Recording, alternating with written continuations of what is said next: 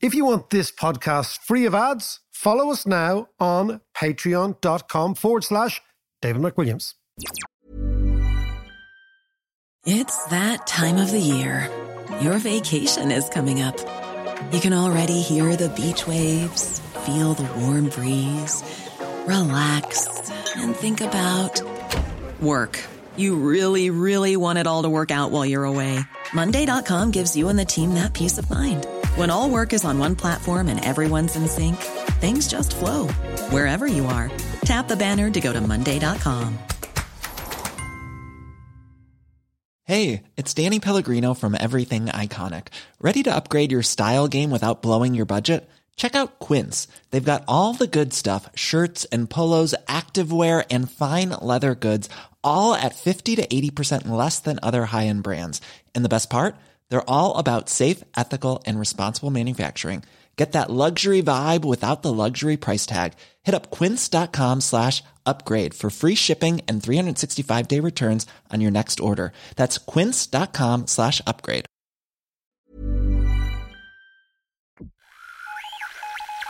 in the world is happening on Wall Street? Economic indicators. Who knows where this is going to end up? To understand the economy, you have to understand human nature. This podcast is powered by Acast. How you doing there? Let's not be too dramatic, but it does look as if the world is plundering into something that looks like a war, John. A serious war. I'm normally we start freaked out by this. Normally we start the thing with saying, economics, we like to make it comprehensible, la-di-da. But now it's like, here. Yeah, I know. This is getting a bit serious. This is getting very serious. Now, in a few minutes, we're going to be going over to the Brookings Institute in Washington to talk to Tom Wright, an Irish guy who is central to the thinking on geopolitics there. The Brookings Institute, described by many people as the best think tank in the United States in Washington. Oh, really? So that'll be interesting. Yeah. But it's mad looking stuff, isn't it? But see, there's a whole load of stuff that I don't get with this. I mean, this is something that's been bubbling for years. Even back in 2004 when I was working for BBC World Service. Were you working for the BBC World Service? I was indeed, yeah. Every time. Because you were reporting on that and you were doing the sound on Yeah. I used to do the morning radio show. It was at 5 o'clock in the morning. But anyway, I remember in 2004, this is when the Orange Revolution came about. But when they were interviewing all the candidates, of which there were something like 30-something candidates for the president, and half of them were speaking Russian. One guy in particular refused to speak Ukrainian on Ukrainian radio and spoke Russian. And what he said was, when they went, "Oh, wait, hang on a second, you can't do that," he said, "Oh, well, listen, don't worry about it. I will speak Ukrainian during office hours when I'm elected." Right, okay. So it was like, but that was one of the things I noticed when I was there. I don't think it is. I think it's very amorphous. I think it's very, very, there's loads of Russians there. There's loads of Ukrainians. Lots of people, certainly in Kiev, speak Russian as the default language on the street, like the casual language of Kiev. Certainly when I was there, it was Russian. But this is the bit I don't really appreciate fully. And it's the way Putin himself says that Ukraine is Russian. But, they have a different language for a start. Some of them have a different language. So, but this is it. This is what I want to really understand. What is the true relationship between Russia and Ukraine? Well, the interesting thing is, let's get to that. The interesting was I was amazed in Ukraine. There's so many Catholics in Ukraine. And the Pope, there's the Unitarian Ukrainian Catholic Church. Right. Which is, and the Pope is there. So you've got this Orthodox stuff, the Catholic stuff, all this. Okay. Years ago, when I first went to Ukraine, I stayed in a hotel called the Kievskaya Rus. And I was quite interested in the name. I mean, it's a very strange hotel. Anybody who's listening who's been to stay in the hotel Kievskaya Rus in Ukraine, it's one of those old Soviet in-tourist hotels, right? So it's like maybe 18 stories high. Right. Very, very strange, very odd place, right? But that was back in the mid-90s where there was nowhere else to stay in Kiev, right? But it was great. I loved it. I love all that old Soviet stuff, right? Very strange. But I was thinking to myself, Kievskaya Rus, what's this all about? And then you go back to the Putin idea, right? Of where does even the expression Russian come from? The Russian come from a Scandinavian tribe a Viking tribe called the Rus. And the Rus settled. Really? Yes, that's they're Scandinavians, right? Okay. And of course, this has been debated as to whether they were Slavic or Scandinavian or whatever. But the Rus were a Scandinavian stroke Viking tribe in around the 8th or 9th century. And they set up a duchy of the Kievskaya Rus, which were the people, the Kiai were a tribe as well, and the Rus together, which ran this area around Kiev, what we call Byelorussia, parts of Russia, and parts of what's now called Ukraine. And a fascinating thing, John, right? Fascinating little detail. Do you know that the most dominant, or one of the most dominant coins that were found in Woodkey in Dublin? Do you remember the excavation of Woodkey? I do. I remember it well. Were called Kufic coins with a Kufic inscription. Now, Kufic is a calligraphy, which was originally the preferred calligraphy of the Quran. And Kufa is a city in southern Iraq. Now, bear with me. Wow. Right? Okay, go on. But the question is, what were these coins? Gold and silver coins with Kufic inscriptions doing in Lord Edward Street. Okay? Doing in the centre of Dublin. And what they were was Dublin was a slave trading port. We know that. The Vikings traded. And the Vikings had two broad empires. One was in the Atlantic, including Scotland, Ireland, Iceland, all that thing. Yeah. And the other one was in the Baltic, the Eastern Baltic. And what the Vikings did was the Vikings had these extraordinary trade routes which linked the Baltic Sea to the Caspian Sea and the Black Sea via the two great rivers of Russia, the Volga and the Dnieper. Right, yeah. And the pivotal point on the Dnieper is Kiev, right? And Kiev was a slave trading outpost. Now, what was being traded were many things: wax, furs, wood, and slaves. Right. So the reason that there were inscriptions of Quranic coins found in Dublin was that Irish slaves were traded in places like Kiev and exchanged for money by the Vikings. And the Vikings brought that money back to Dublin and continued to trade. So we have these very deep links. Yeah, it's amazing, isn't it? We have these very deep links because, of course, the Dnieper goes out into the Black Sea, and the Black Sea would have been the sea via which all the trade with the Islamic world was, right? Yeah. So this is like pre-Ottoman, this is Seljuks, this is like ancient stuff, right? Okay, the 9th century. Yeah. So that was Kievskaya Rus, which was the origin of the Russian people from this area, right? And then, of course, that empire lasted for about 200 years. And then, of course, who came up? The Mughals, Genghis Khan and his lads. And Genghis Khan and his boys got rid of the Kievskaya Rus. And then what you see is then the Russians re-emerge, recalibrate around Moscow. And under the reign of Catherine the Great, they move into the south and they take Ukraine again, which was an independent duchy, right?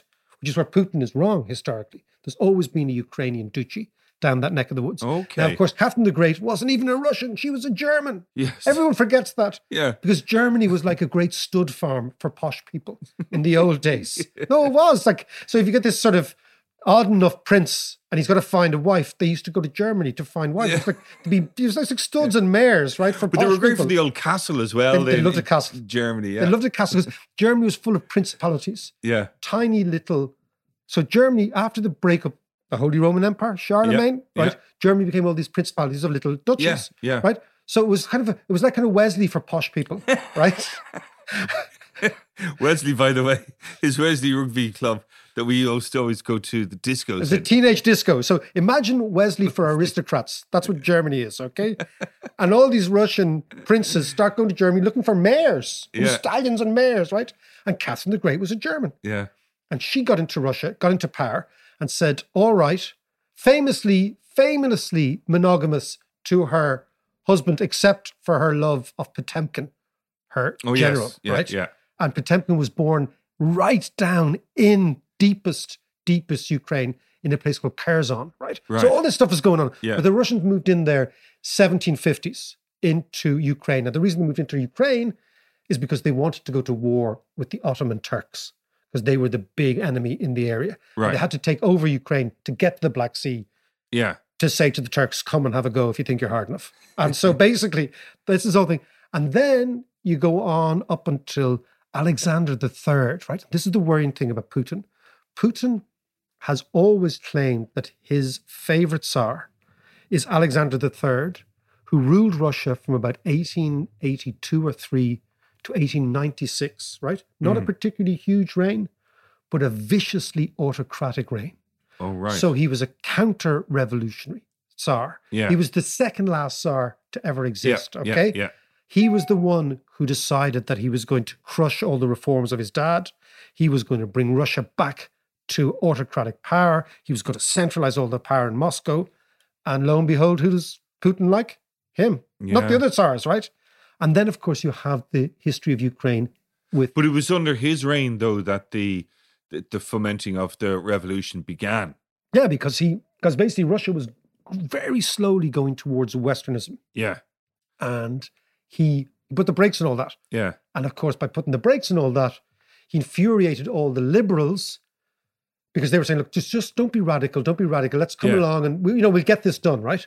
But then all the young fellas said, well, hold on a second. Get Brexit done. Yeah, get Brexit done. Then the young fellas said, look, this guy is going backwards. So the legacy of Alexander III was to give Nicholas II, the Tsar who ended up getting killed, getting assassinated, giving him all the problems that fermented under your man's reign. A hospital pass. A vicious hospital pass. But this is the thing I'm really curious about, because as you know, we had Jerry McCarthy on here a few weeks ago saying that your average Russian didn't really... They don't want it. They don't want anything to do with war and that kind of stuff. Life's hard enough.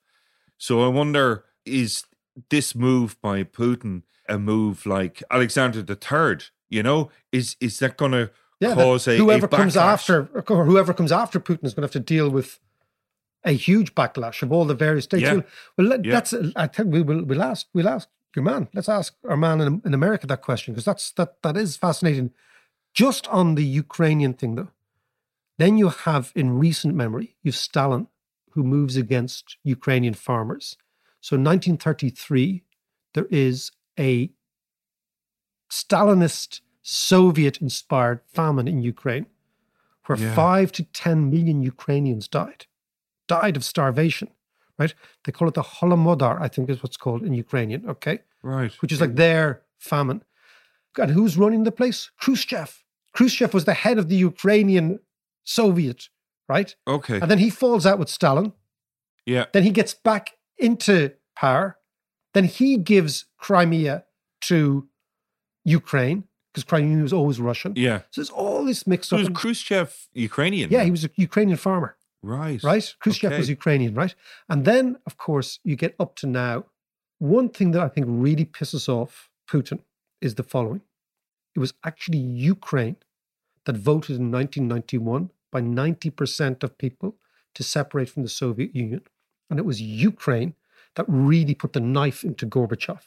Oh, and I think that is what pisses off Putin. Yeah. Because Putin's on record as saying the collapse of the Soviet Union was the most catastrophic event of the 20th century.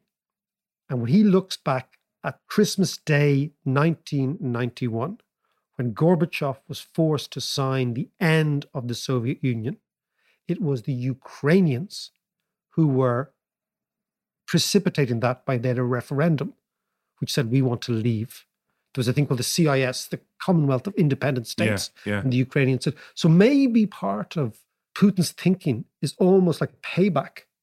God, he's such a nasty, vicious little... You could look at him that one way. But I mean, no, but what he is he's like a lot of these autocrats, he's a legacy president. His idea is, what is my legacy going to be? He looks at Peter the Great. He looks at Catherine the Great. He looks at all these czars. He looks at all these people and he says, that's me. I'm one of them. Yeah. Massive ego. Massive ego. Small lad, massive ego, into judo, takes his kid off, all that sort of carry on. But we have got to this stage now where Russia has invaded Ukraine.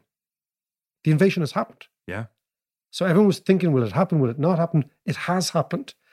And now the question is, where do we go from here? Yeah. Well, I suppose the only way to answer this then is to ask our guy in the Brookings Institute. We will. We will ask Tom Wright, Irish guy, very much central to thinking about foreign affairs in the Brookings Institute. The Brookings Institute, John, is one of those American think tanks. There's actually a street called Think Tank Row in Washington.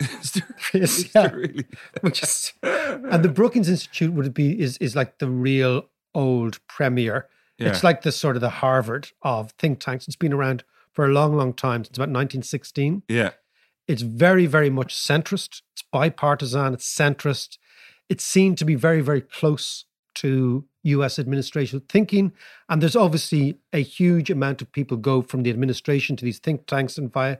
So what we're going to listen to now is somebody who's speaking who's very, very close to the American administration in terms of their thinking. And Tom Wright just happens to be Irish, which is always good. Yeah. And is just back from the Munich Security Conference last weekend, where all the bigwigs go to talk about security, NATO, geopolitics, all this sort of stuff. So let's go to Washington and talk to Tom Wright. Now we are going to the Brookings Institute in Washington, and an Irishman who is central to the thinking of the Brookings Institute is Tom Wright. He's on the line. Tom, how are you? Good, David. It's great to be with you. Thank you. No, not at all. Listen, thanks for taking the call. Now, Tom, the Brookings Institute has been described as many, many things, but mainly almost the brains of, or close to the brains of, the American administration. This is the liberal American administration. Tell me what you think is going on now at the administration, now that Putin has raised the ante and escalated the crisis. Yeah, well, David, it's a crucial week. It's probably the most important week, I think, in European security since the end of the Cold War. We're seeing Putin do with the initial, the vote yesterday to recognize Luhansk and Donetsk as independent sort of entities is a major escalation. It's almost certainly just the beginning, right? It's just the beginning of a broader move.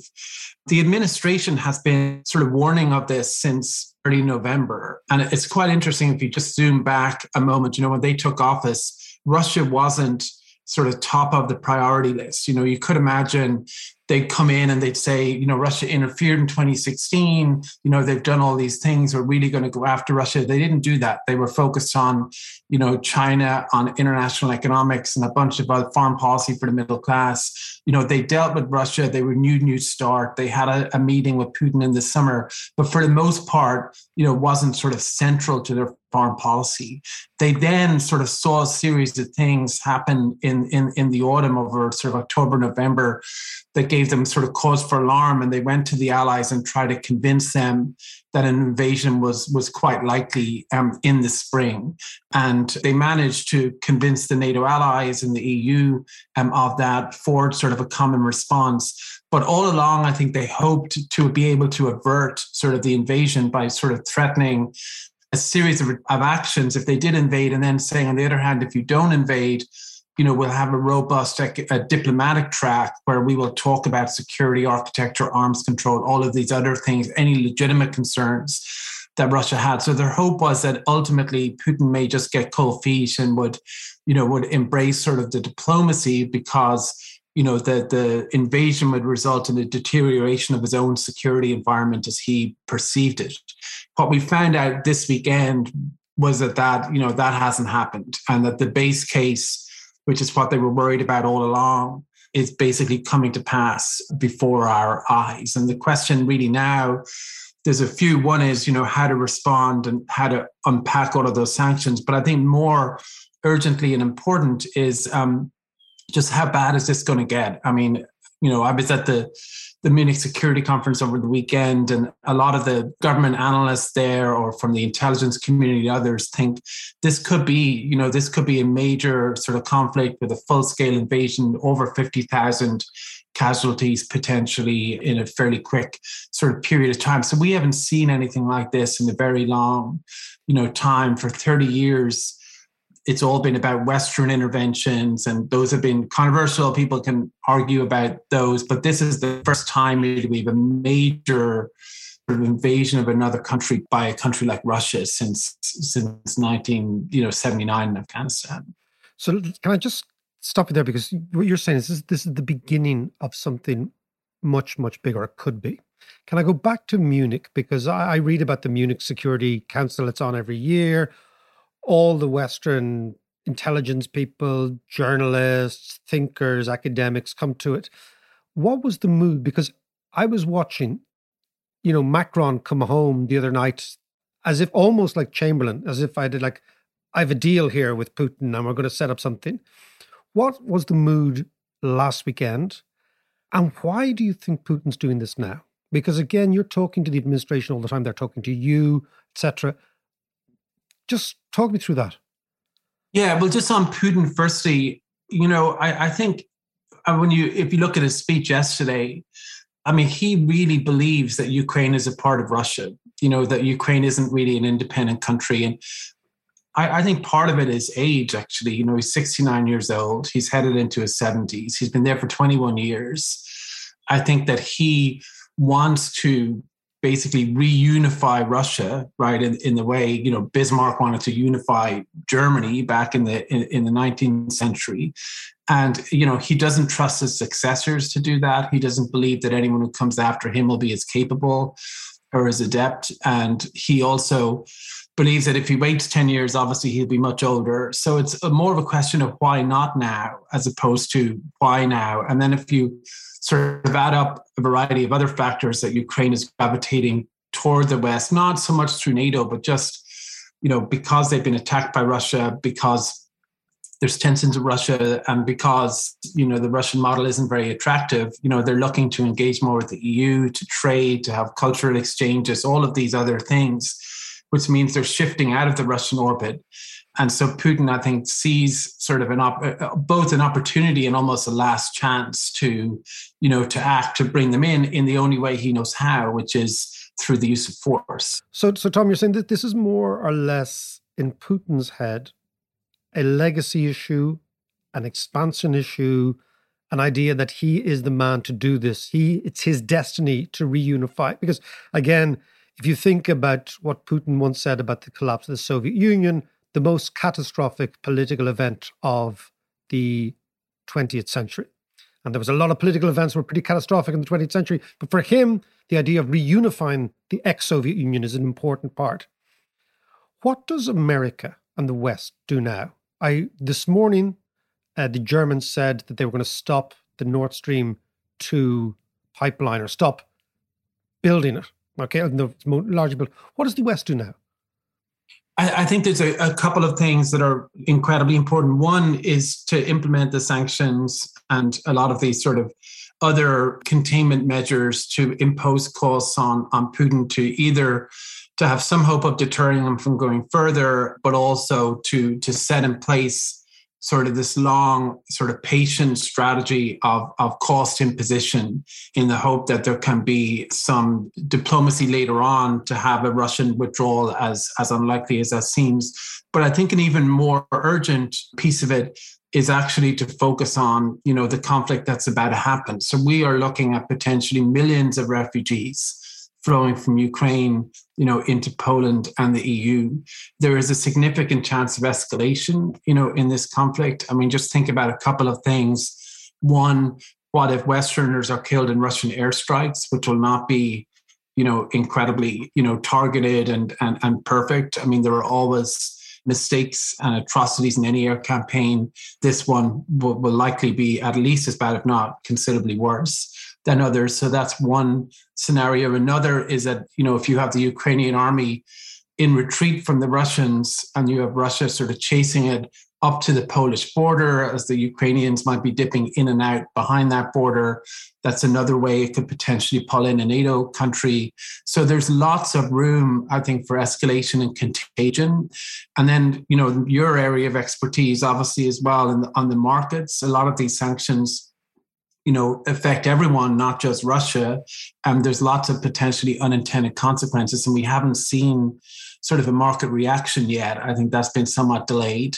So there's an economic component to it. So I think just in the next few weeks, the main sort of focus of the administration and of Europe will be on trying to, contain in a humanitarian, diplomatic, and military way what's actually unfolding, and to deal with those consequences, as well as they're sort of rolling out, what has been promised toward Putin, and not just on the major sanctions, but on Boris Johnson spoke over the weekend about cleaning up the city of London. There's a lot of sanctions targeted against oligarchs and others. So, yeah, I think it's going to be, a very tumultuous few weeks ahead. And can you tell me about scenario planning at the American administration? So I'm always intrigued by this, that you have a base case, and then you have an extreme case, and then you have a beneficial case or a least malignant case.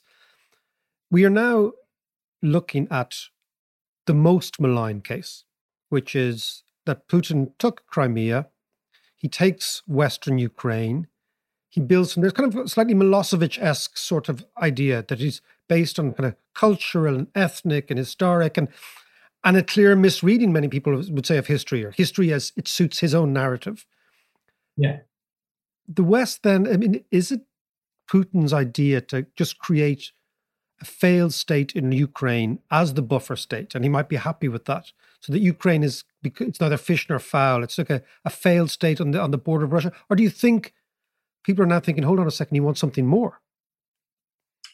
I think he wants effective control, and effective control being the right to choose the government, the ability to choose Ukraine's government. Like he wants a Ukrainian government that's sort of beholden to him. And I think that's the tangible gain that he would get out of this. And it's a big prize for him. I mean, if we're honest, like for Russian nationalism, that's a big thing. That's why he's willing to pay the price. Right? It's not just about dividing us or standing or anything else. He's willing to take these risks because, he potentially, from his point of view, has a major gain to make. And then he believes he can ride out those costs. If he wins, in Ukraine, then some of the rest of the world will adjust. And, he doesn't really mind, I think, if he's in a long-term sort of Cold War with the US or with others. So I think that's his calculation. But I think, if that succeeds for him, we're in a wholly different world. Explain that. Well, the message really to the world is that, this is something that major powers, that China or others could do, on Taiwan or elsewhere.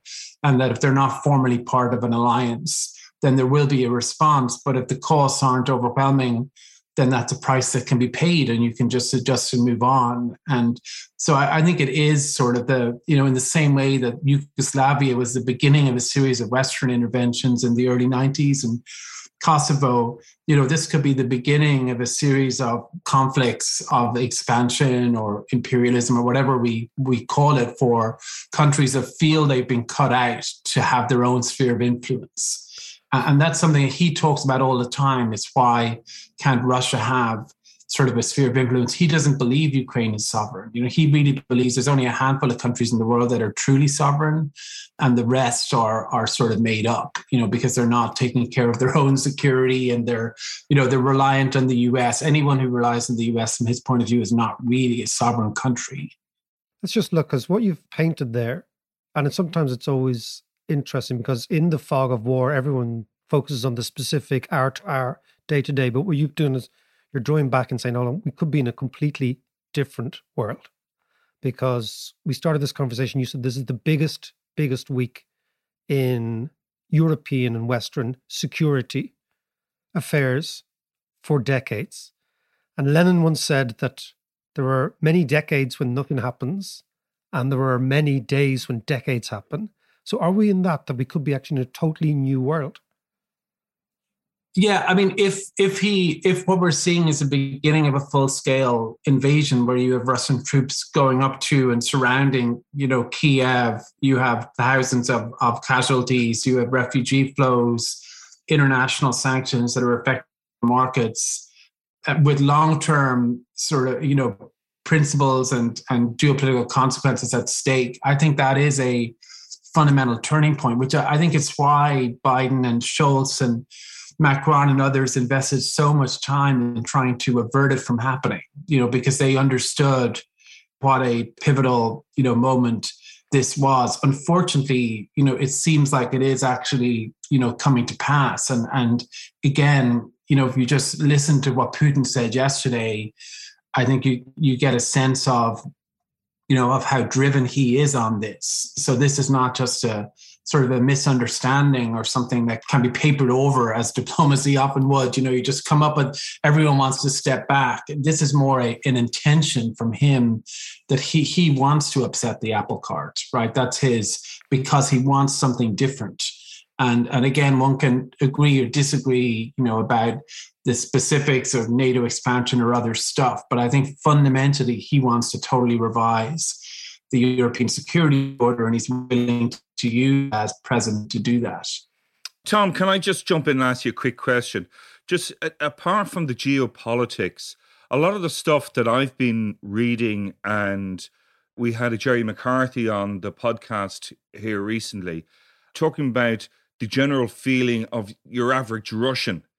And the average Russian either had no interest or knew very little about it, but essentially they're not particularly behind Putin. Is this something that could, with all the sanctions and stuff, when they start to bite, is this something that could blow up in Putin's face at home, domestically? Absolutely. I think it absolutely could. And it's a huge vulnerability. And I think it's one of the reasons why many people hope that ultimately he wouldn't do it, because if the US and Europe outlined all of these sanctions, he might think, look, I'm not on a solid enough footing. So, John, I totally agree. But for whatever reason, he has decided, that he can ride that out. Now, his election, quote unquote, is until 2024. So, he has a little bit of time. That's always a tricky period for him. But I think that's something to watch very, very closely. People don't, from everything we know, the Russian people don't feel about Ukraine in the same way that he does, right? That they may believe that, there should be closer ties, but they don't sort of see it as this overarching, objective that it has to be brought back into the Russian orbit in the way that was clear from what he had said yesterday and for many months now. So, I think that is something he's going to have to really worry about. Because, John's right. Like, history is full of occasions where leaders go into wars on the assumption that things are going to go okay, and on the assumption that he's going to get popular support, and something that falls away very, very quickly, particularly something that feels as illegitimate in terms of national security and the average Russian person's sense of the world as this. Yeah, completely. Although, David, I would say that, it was interesting in Munich. One thing I noticed was there was a little bit of a divide between those who thought this isn't going to change all that much, right? Like, they'll invade, there'll be sanctions, there'll be a stalemate, and then we'll sort of move on.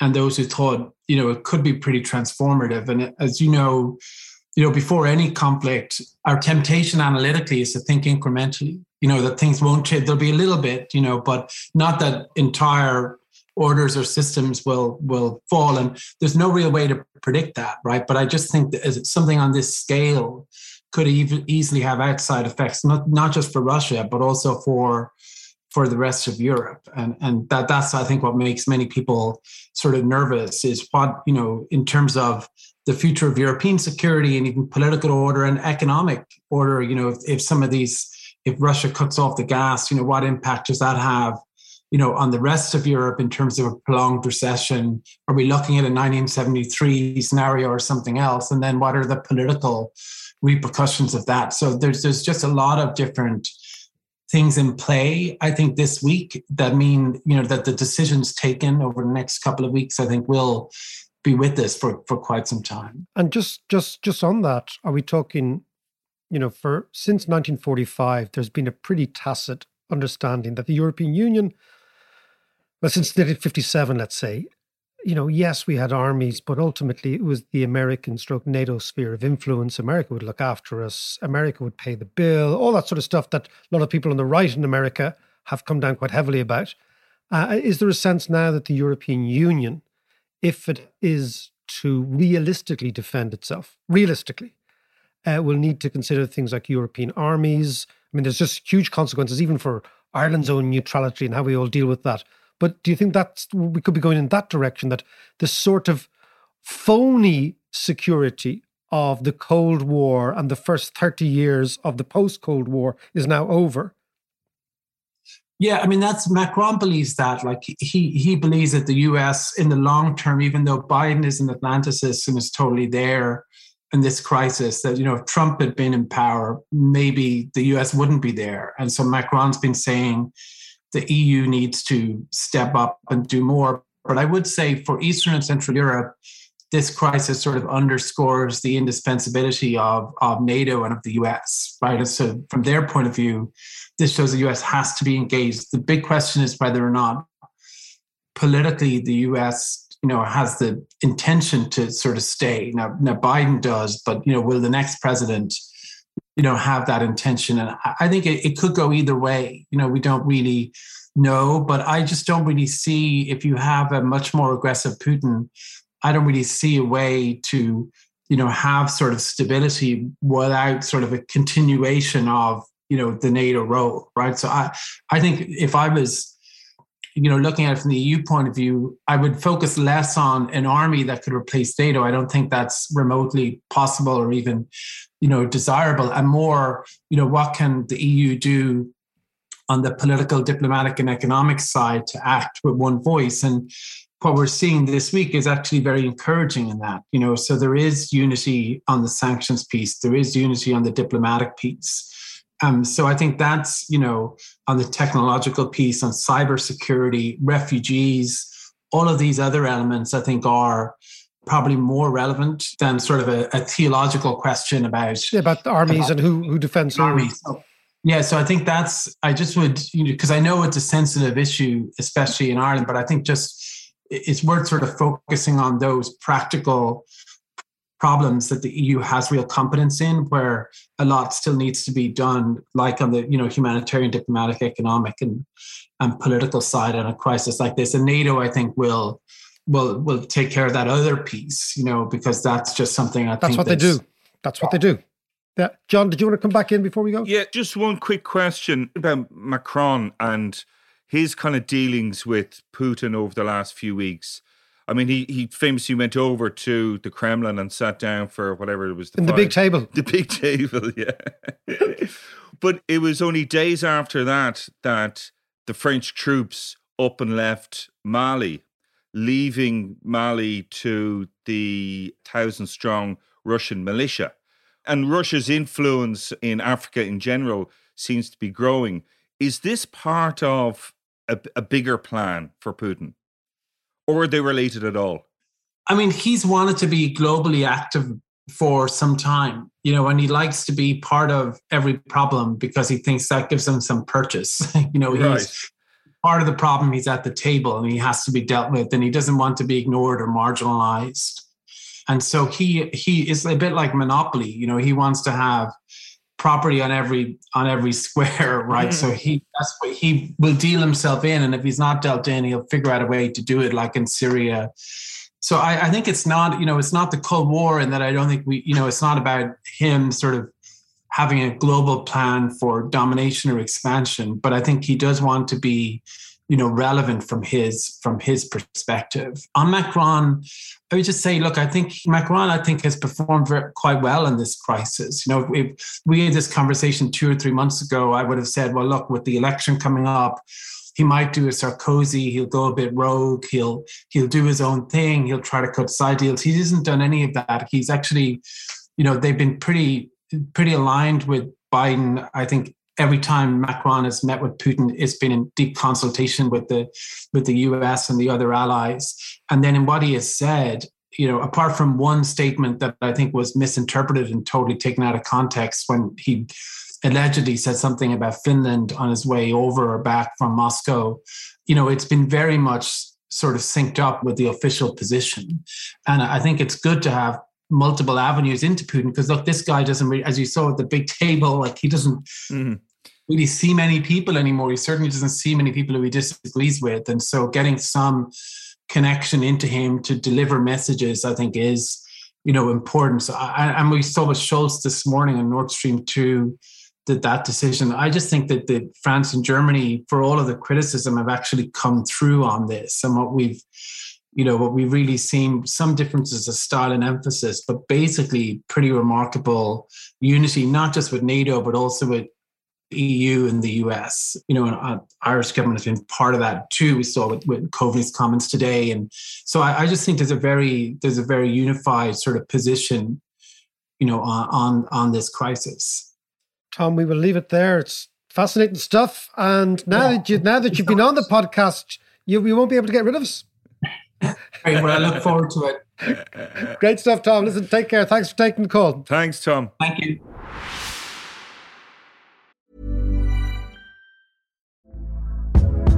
Hey there, it's Michelle Norris. I'm host of a podcast called Your Mama's Kitchen. When I travel, I'm usually looking for a way to find a taste of home when I'm not at home. And one of the things I love to do when I am at home is entertain. And Airbnb allows me to do that. When I was in California recently, I rented a house that had a great kitchen. And when we were sitting around the table, we were all thinking, we're in someone else's house. Someone could be in all of our homes as well.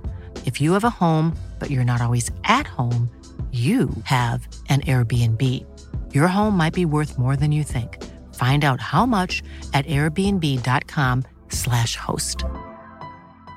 A lot can happen in 3 years, like a chatbot may be your new best friend. But what won't change? Needing health insurance. United Healthcare Tri-Term Medical Plans, underwritten by Golden Rule Insurance Company, offer flexible, budget-friendly coverage that lasts nearly 3 years in some states. Learn more at uh1.com. This is Paige, the co-host of Giggly Squad, and I want to tell you about a company that I've been loving, Olive & June. Olive & June gives you everything that you need for a salon-quality manicure in one box. And if you break it down, it really comes out to $2 a manicure, which is absolutely insane. It's also so easy to get salon-worthy nails at home with Olive & June. The difference between how your nails used to look when you did them yourself and now with the Mani system is a complete game changer. The best thing about Olive & June, too, is it's a quick dry. Dries in about 1 minute, lasts for 5 days, and full coverage in up to 1 to 2 coats. Visit oliveandjune.com/perfectmani20 for 20% off your first system. That's oliveandjune.com/perfectmani20 for 20% off your first system.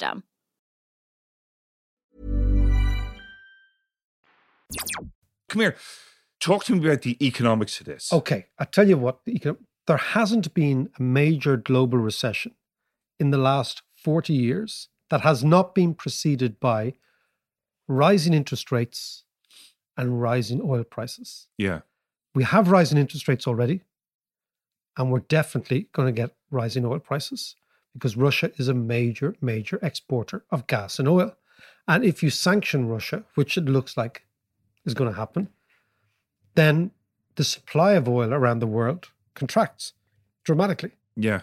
It'll be up then to Saudi Arabia, which is the swing producer in OPEC, to try and expand the supply of oil. Will they, do you think? I think they probably will, but not to the extent that they can actually offset the scarcity that will come from Russia, number one. Right. Number two, there will be a flight to the US dollar. There's always a flight to quality. So every sort of speculative asset that was priced for blue skies is now going to be priced for catastrophe. So loads and loads of assets. Including the likes of Bitcoin and... I'd say so, yeah. Because crypto properties. Well, all that sort of crypto properties. Because all that stuff is priced for blue skies. It's like, don't worry, everything's going to work out fine. Right. You'll get gold will rise in value. The dollar will rise in value. The US long bond will rise in terms of yields will fall, prices will rise. And ultimately what you're going to get is a crisis in commodity markets, in the prices of oil and the price of gas. All of this does not bode well for the global economy. And I suppose what Tom was saying is that if this is the beginning of something bigger, and that bigger is Russian troops going into Ukraine, then what we're going to have is a huge amount of refugees, because the only people that suffer in wars are normal people. And they move. They run. Well, of course. We're going to have financial markets reversing themselves. We're going to have higher oil prices. And the question then is, how do you get out of that? Yeah. Do we do a deal with Putin in order to save ourselves? Because that's the question. That's probably what he's banking on, though, That's exactly what he's banking on. And what he's banking on is that we want to save ourselves more. That's the West, I mean. Yeah. Then we want to teach him a lesson, number one, or save people in Western Ukraine. Just a quick message. Listen, thank you so much to all our Patreons. We couldn't do this without your support. And if you fancy supporting us and getting all sorts of fantastic gear, economic courses, tutorials, reading lists, all that jazz, follow us on Patreon. That's patreon.com/David McWilliams.